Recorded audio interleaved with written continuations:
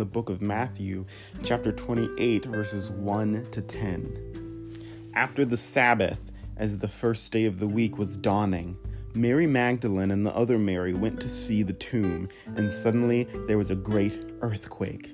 For an angel of the Lord, descending from heaven, came and rolled back the stone and sat on it. His appearance was like lightning, and his clothing white as snow. For fear of him, the guards shook and became like dead men. But the angel said to the women, "Do not be afraid. I know that you are looking for Jesus who was crucified. He is not here, for he has been raised, as he said.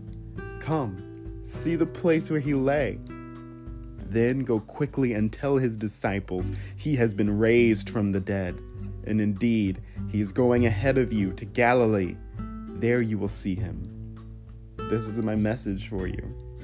So they left the tomb quickly with fear and great joy and ran to tell his disciples. Suddenly Jesus met them and said, "Greetings." And they came to him, took hold of his feet and worshipped him. Then Jesus said to them, "Do not be afraid. Go and tell my brothers to go to Galilee. There they will see me."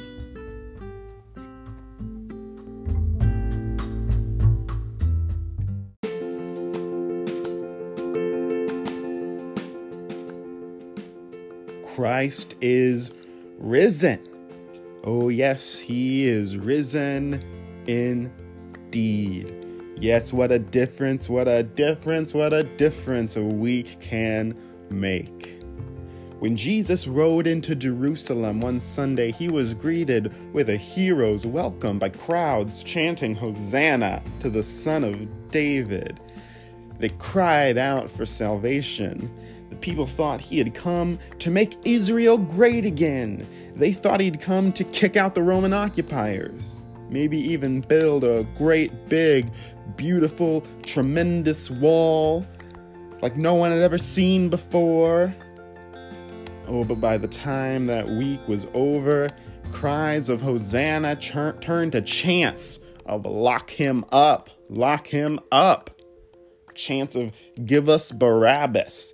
Chants of crucify him.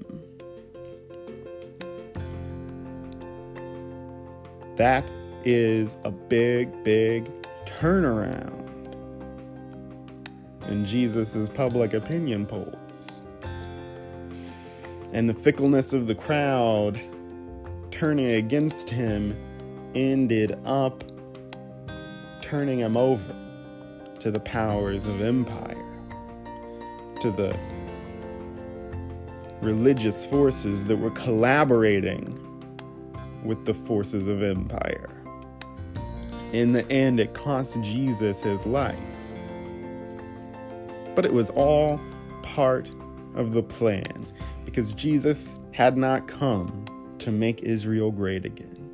Jesus had not come to kick the Romans out of Israel. Jesus had not come to lead a military revolution. Jesus had not come to settle our petty squabbles. Jesus had come that we might be born from above, that we might be born anew, that we might be born of the Spirit. And that is the kind of revelation that cannot be crucified. That is the kind of revolution that cannot be put down with an execution. You can't cut the head off that snake.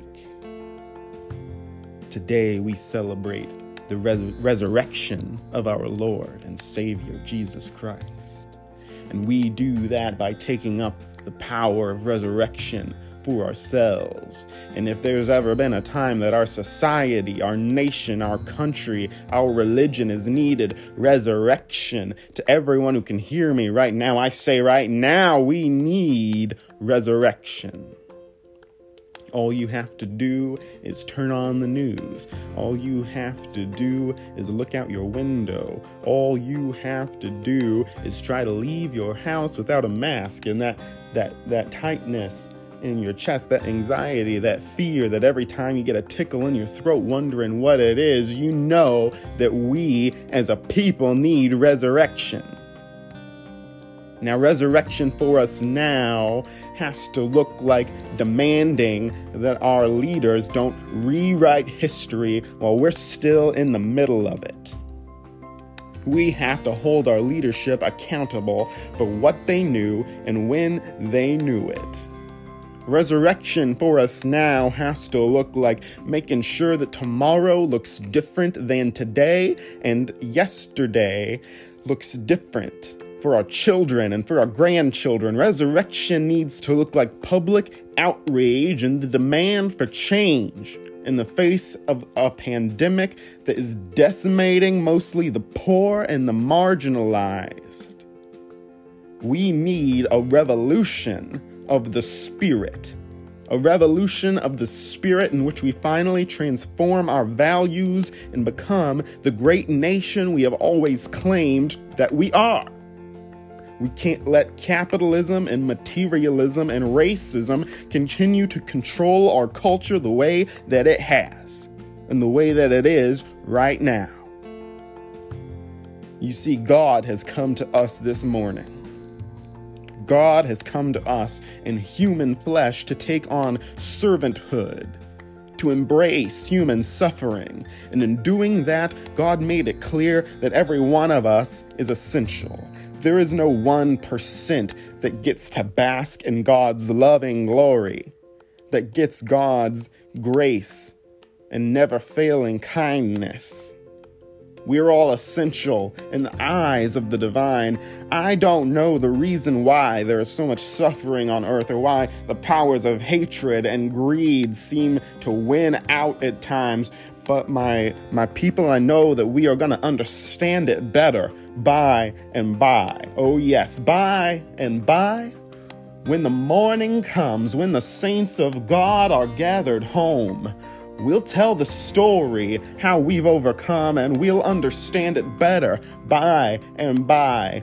Trials dark on every hand, and we cannot understand all the ways of God would lead us to that blessed promised land. But he guides us with his eye, and we'll follow till we die, and we'll understand it better by and by. Temptations, hidden snares, often take us unawares, and our hearts are made to bleed for a thoughtless word or deed. And we wonder why the test, when we try to do our best, but we'll understand it better by and by. By and by. When the morning comes, when the saints of God are gathered home, we're going to tell the story of how we have overcome. And we're going to understand it better by and by. Christ our Lord is risen today. Hallelujah, hallelujah, hallelujah. Amen.